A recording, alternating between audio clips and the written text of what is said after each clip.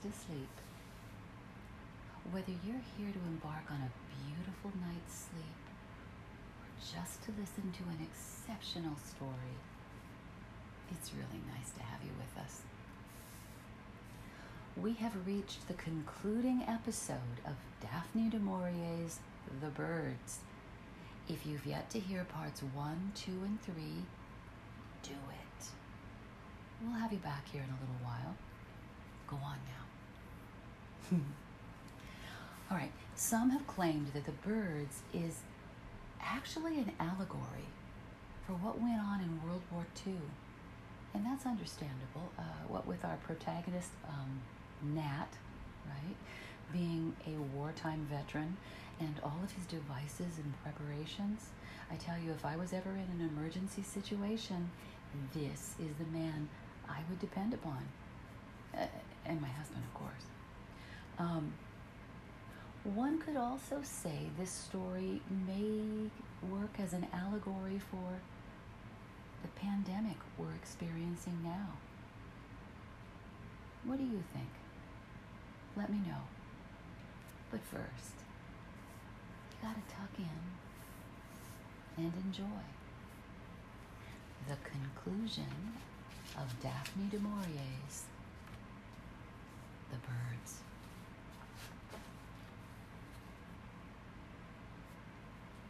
Nat had no time to answer. He was raking the bodies from the chimney, clawing them out onto the floor. The flames still roared, and the danger of the chimney catching fire was one he had to take. Now the flames would send away the living birds from the chimney top.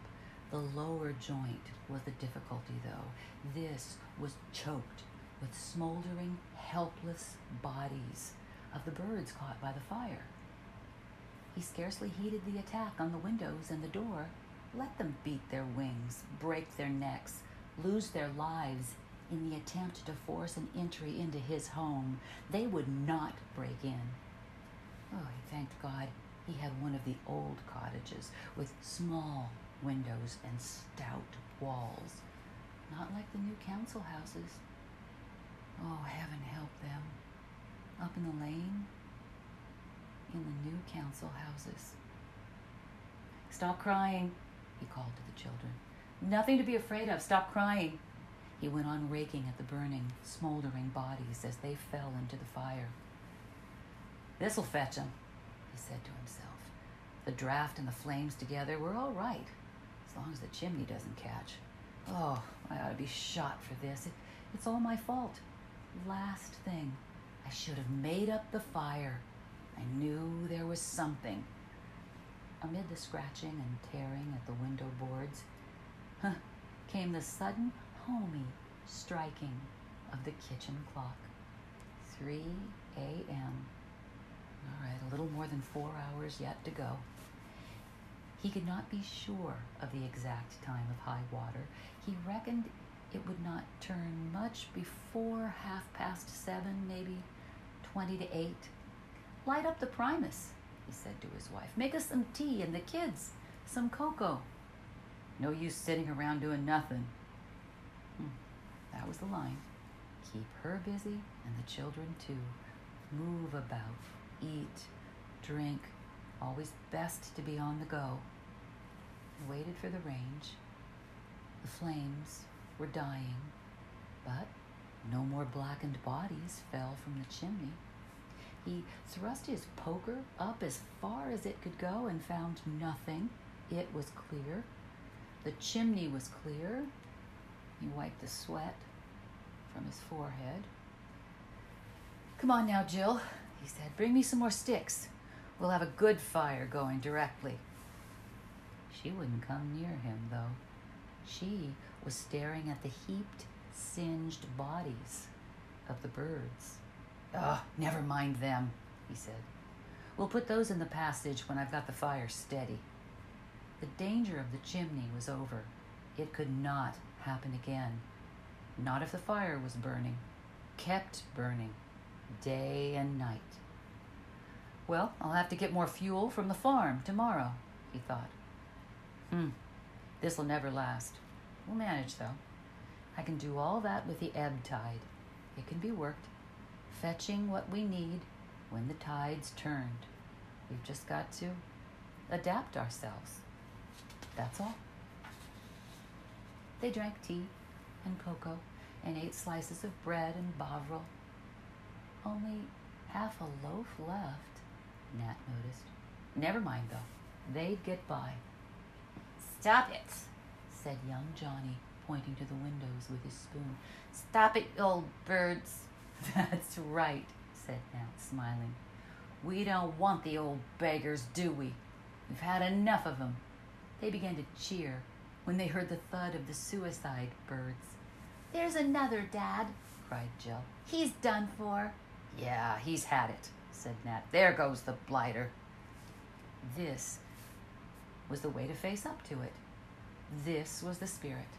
If they could keep this up, hang on like this until 7, when the first news bulletin came through, they would not have done too badly. "Give us a cigarette," he said to his wife. "A bit of a smoke will clear away the smell of the scorched feathers." "Oh, there's only 2 left in the packet," she said. "I was going to buy you some from the co-op." "Well, I'll have 1, he said. "The other will keep for a rainy day." No sense trying to make the children rest.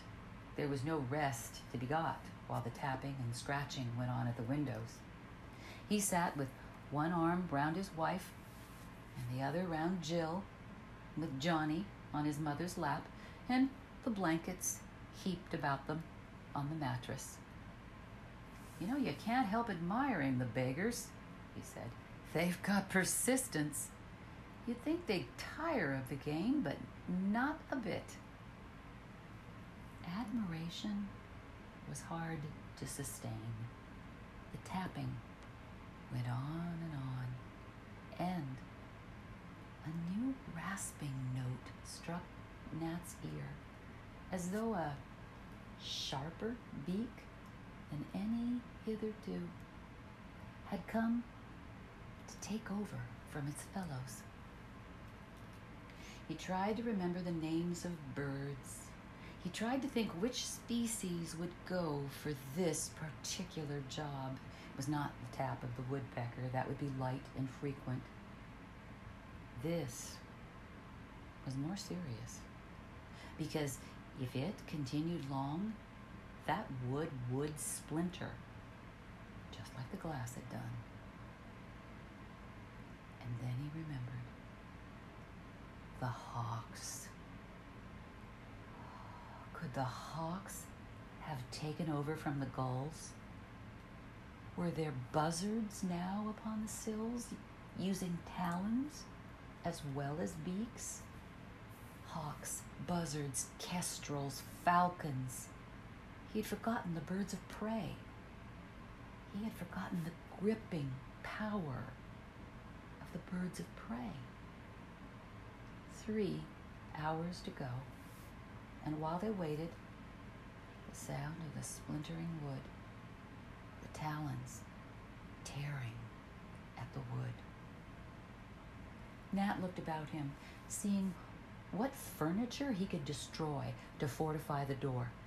Now, the windows were safe because of the dresser. He was not certain of the door. He went upstairs, but when he reached the landing, he paused and listened. Oh, there was the soft patter on the floor of the children's bedroom. The birds had broken through. He put his ear to the door. No mistake. He could hear the rustle of wings and the light patter as they searched the floor. The other bedroom was still clear. He went into it and began bringing out the furniture to pile at the head of the stairs. Should the door of the children's bedroom go? Well, it was a preparation. It might never be needed. He could not stack the furniture against the door because the door opened inward. The only possible thing was to have it at the top of the stairs. "Come down, Nat, what are you doing?"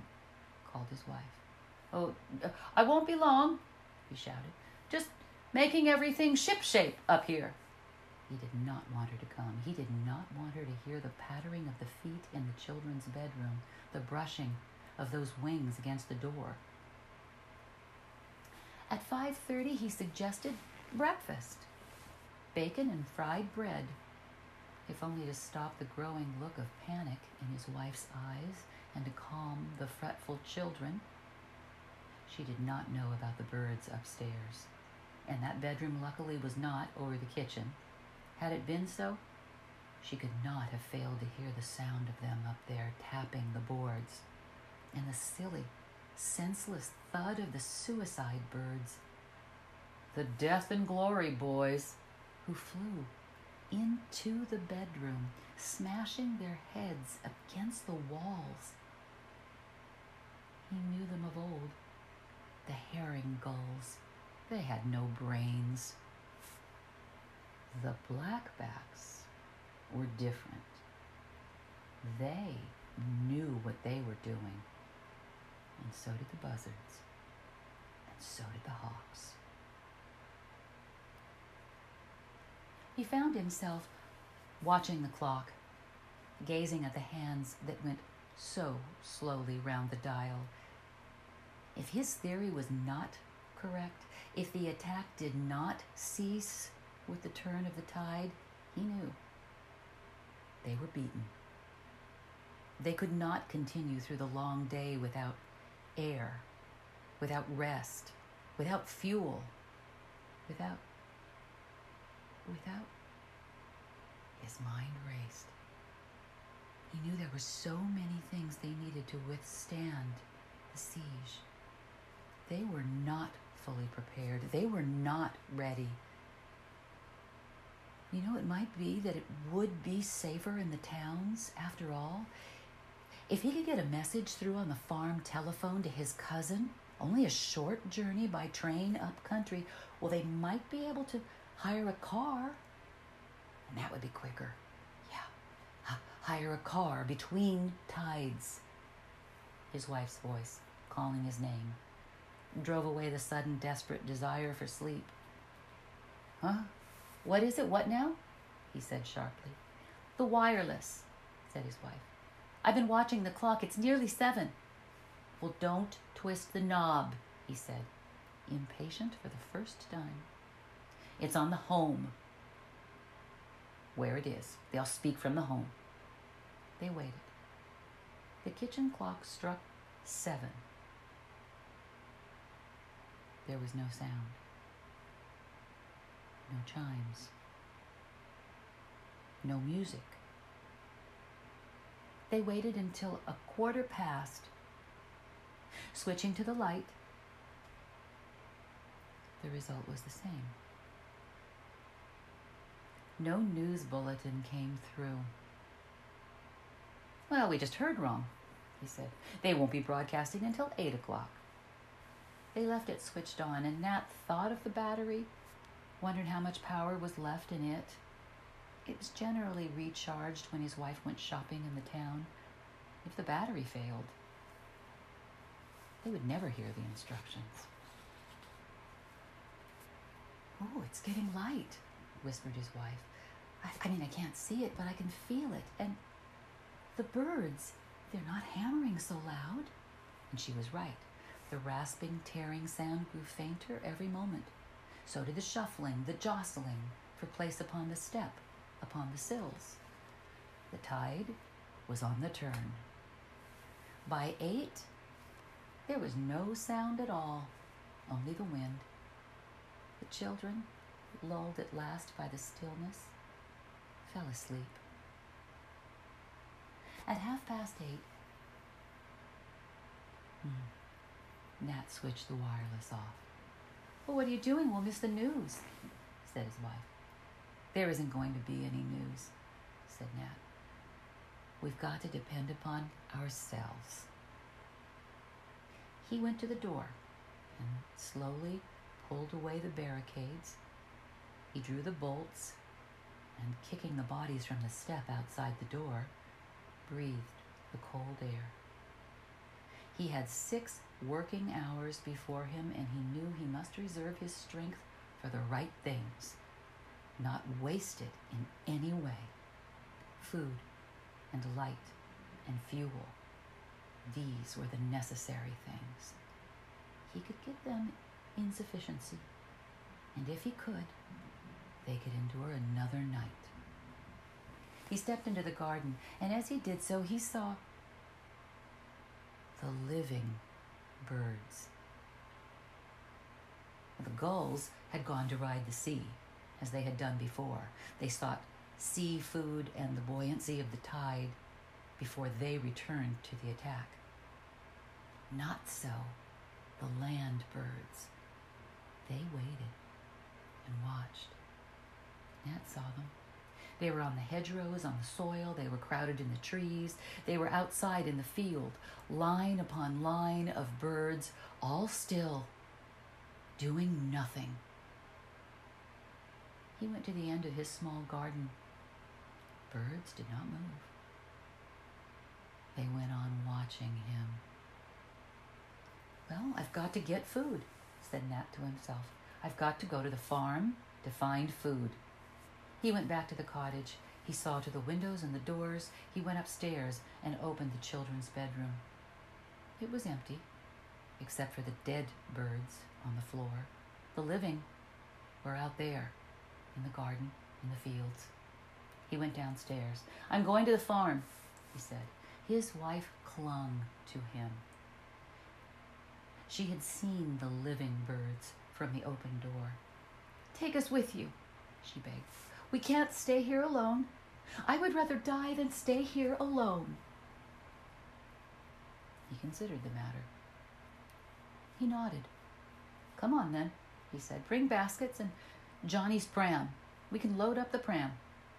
They dressed against the biting wind, wore gloves and scarves. His wife put Johnny in the pram. Nat took Jill's hand. The birds, she whimpered. They're all out there in the fields. They won't hurt us, he said. Not in the light. They started walking across the field toward the stile, and the birds did not move.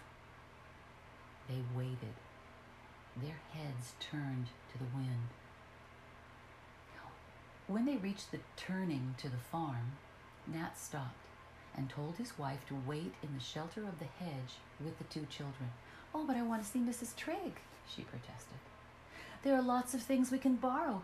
If they went to the market yesterday, well, there's not only bread. Wait here, Nat interrupted.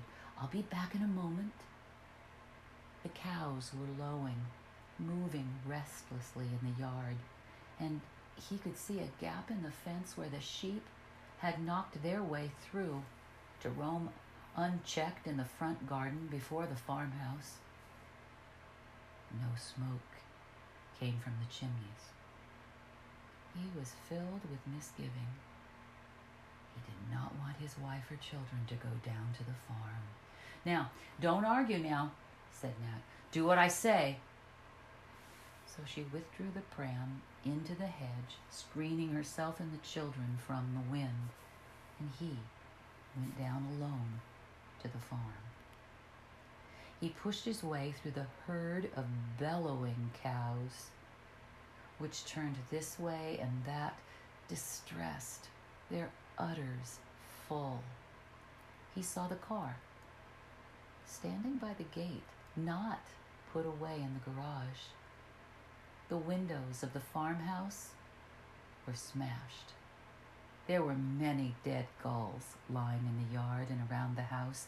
The living birds perched on the group of trees behind the farm and on the roof of the house. They were quite still. They watched him. Oh, Jim's body lay in the yard, what was left of it. When the birds had finished, the cows had trampled him. His gun was beside him. The door of the house was shut and bolted, but as the windows were smashed, it was easy to lift them and climb through. Trigg's body was close to the telephone. He must have been trying to get through to the exchange when the birds came for him. The receiver was hanging loose, the instrument torn from the wall.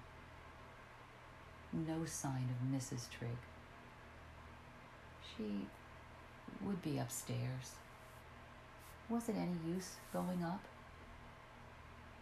Sickened, Nat knew what he would find. Oh, thank God, he said to himself. There were no children. He forced himself to climb the stairs, but halfway, he turned and descended again. He could see her legs protruding from the open bedroom door. Beside her were the bodies of the black-backed gulls and an umbrella, broken. Oh, it's no use, thought Nat, doing anything. I've only got 5 hours, less than that. The Triggs would understand. I must load up with what I can find. He tramped back to his wife and children. I'm going to fill up the car with stuff, he said. I'll put coal in it and paraffin for the Primus. We'll take it home and then we're going to return for a fresh load. Well, what about the Triggs? Asked his wife. They must have gone to friends, he said. Well, shall I come and help you then? No, There's a mess down there, cows and sheep all over the place. Now wait, I'll get the car. You can sit in it. Clumsily, he backed the car out of the yard and into the lane. His wife and the children could not see Jim's body from there. Now stay here, he said. Never mind the pram. The pram can be fetched later. I'm going to load the car. Her eyes watched his all the time. He believed she understood. Otherwise, she would have suggested helping him to find the bread and groceries. They made 3 journeys all together, backward and forward between their cottage and the farm, before he was satisfied they had everything they needed. It was surprising once he started thinking how many things were necessary. Almost the most important of all was planking for the windows. He had to go round searching for timber. He wanted to renew the boards on all the windows at the cottage. Candles, paraffin, nails, tinned stuff. The list was endless. Besides all that, he milked 3 of the cows. But the rest, poor brutes, would have to go on bellowing. On the final journey, he drove the car to the bus stop. He got out. He went to the telephone box. He waited a few minutes, jangling the receiver. No good, though. The line was dead. He climbed onto a bank and looked over the countryside, but no. There was no sign of life at all. Nothing in the fields. But the waiting, watching birds. Some of them slept. He could see their beaks tucked into their feathers. You'd think they'd be feeding, he said to himself, not just standing in that way. Oh, then he remembered. They were gorged with food. They had eaten their fill during the night. That was why they did not move this morning. No smoke at all came from the chimneys of the council houses. He thought of the children who had run across the fields the night before. I should have known, he thought. I ought to have taken them home with me. He lifted his face to the sky. It was colorless and gray. The bare trees on the landscape looked bent and blackened by the east wind. The cold did not affect the living birds waiting out there in the fields. This is the time they ought to get them, said Nat. They're a sitting target right now. They must be doing this all over the country. Why don't our aircraft take off now and spray them with mustard gas? What are all our chaps doing? They must know. They must see for themselves. He went back to the car and got into the driver's seat. Go quickly past the second gate, whispered his wife. The postman's lying there. I don't want Jill to see. He accelerated. The little Morris bumped and rattled along the lane. The children shrieked with laughter. Up and down, shouted young Johnny. It was 1:45 by the time they reached the cottage, only an hour to go. Better have cold dinner, said Nat. Hot up something for yourself and the children. Some of that soup. I've no time to eat now. I've got to unload all this stuff. He got everything inside the cottage, and it could be sorted later. It'd give them all something to do during the long hours ahead. First, he must see to the windows and the doors. He went round the cottage methodically, testing every window, every door. He climbed onto the roof also, and fixed boards across every chimney, except the kitchen. The cold was so intense he could hardly bear it, but the job had to be done. Now and again he would look up, searching the sky for aircraft. None came.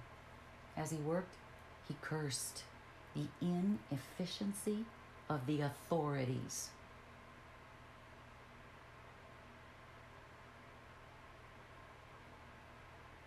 The inefficiency of the authorities. It's always the same, he muttered. They always let us down. Muddle from the start. No plan, no real organization, and we don't matter down here. That's what it is. The people up country have priority. They're using gas up there, no doubt, and all the aircraft. We've got to wait and take what comes. He paused.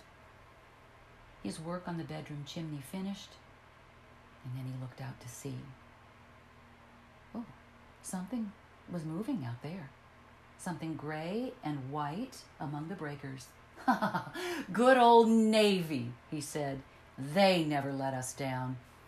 They're coming down channel, and they're turning in the bay. He waited, straining his eyes, they were watering in the wind, toward the sea. He was wrong. He was wrong, though. It was not ships, and the Navy was not there.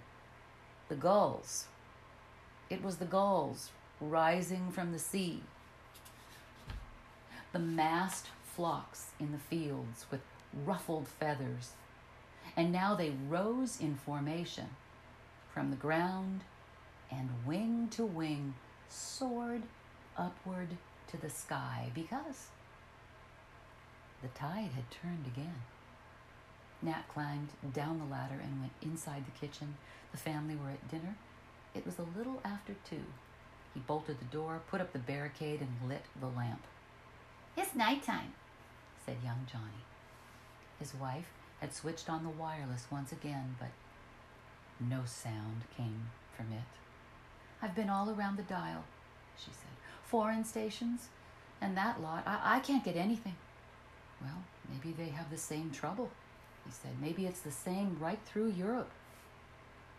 She poured out a plateful of the Triggs soup, cut him a large slice of the Triggs bread, and spread their drippings upon it. They ate in silence.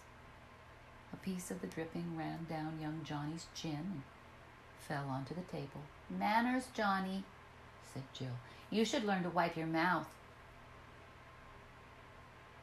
The tapping began at the windows, at the door. The rustling, the jostling, the pushing for position on the sills. The first thud of the suicide gulls upon the step.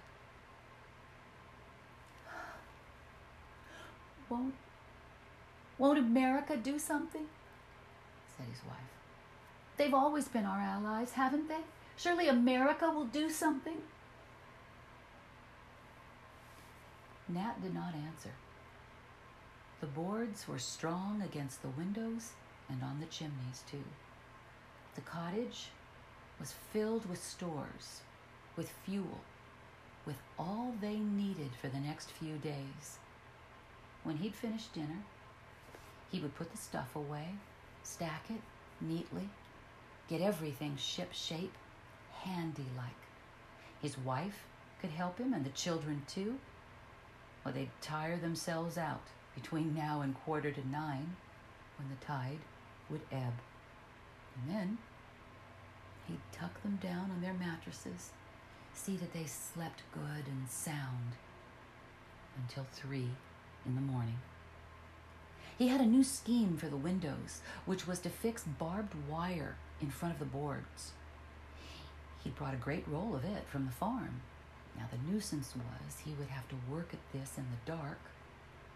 When the lull came between 9 and 3, pity he hadn't thought of it before. Still, as long as the wife slept and the kids, well, that was the main thing. The smaller birds were at the window now. He recognized the light tapping of their beaks and the soft brush of their wings. The hawks ignored the windows. They concentrated their attack upon the door. Now Nat, listening to the tearing sound of splintering wood, and wondered how many million years of memory were stored in those little brains behind those stabbing beaks and those piercing eyes, now giving them this instinct to destroy mankind with all the deft precision of machines. I'll smoke that last cigarette, he said to his wife. Stupid of me. It was the one thing I forgot to bring back from the farm. He reached for it, switched on the silent wireless, threw the empty packet on the fire, and watched it burn